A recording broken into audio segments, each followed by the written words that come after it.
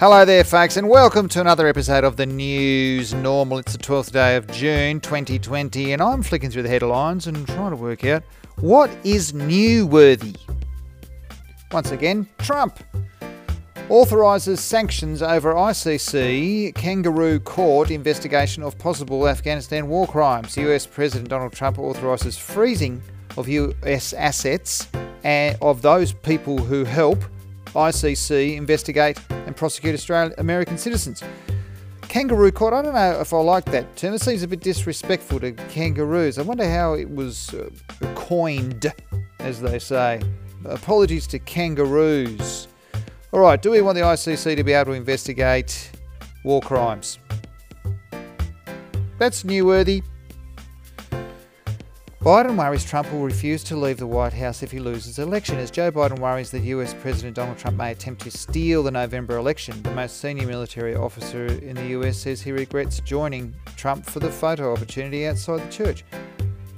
Fair enough. Well, good on you, Mr.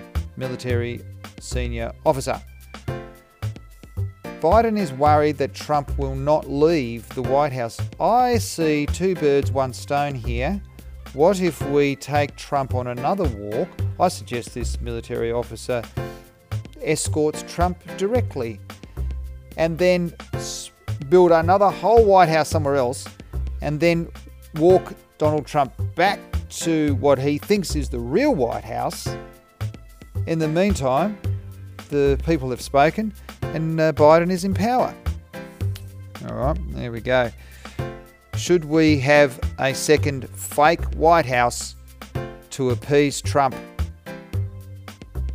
Newsworthy.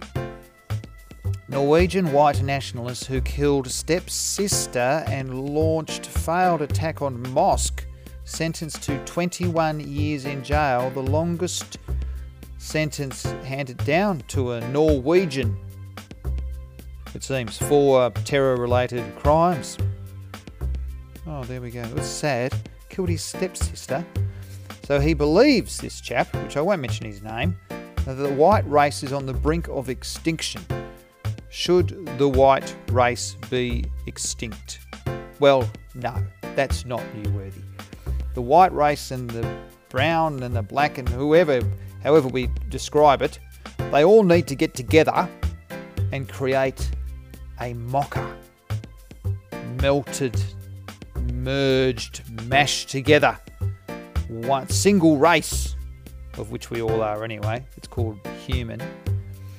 And then unfortunately the spray-on tan manufacturers will go out of business, but we will all look gorgeous. That's newsworthy. Stolen Banksy artwork found in the attic of Italian country home. A stolen piece of British art by Banksy has been found in the attic of a country house in regional Italy. Police believe the residents weren't even aware.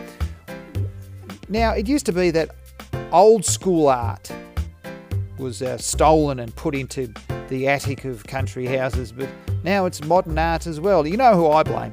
I blame attics of country houses. These spaces need to have their attic status removed. Turn them into B&Bs. Should country houses have their attics removed? Well, I'd spend a night in an Italian country house, even if it was the very, very, very, very, very, very, very, very top floor. Newsworthy. I should say that my source is the Australian Broadcasting Corporation website, and I've just clicked over to the science page. Microsoft wants regulation before selling facial recognition tools to police. Following announcements from Amazon and IBM, Microsoft will hold off selling facial recognition technology to police departments until federal regulations are legislated following Black Lives Matter protests against police. Oh, right. So this is all tied into the idea of how much power the police should have. Should the police have unlimited power to recognise who and what and when and why and how? Possibly.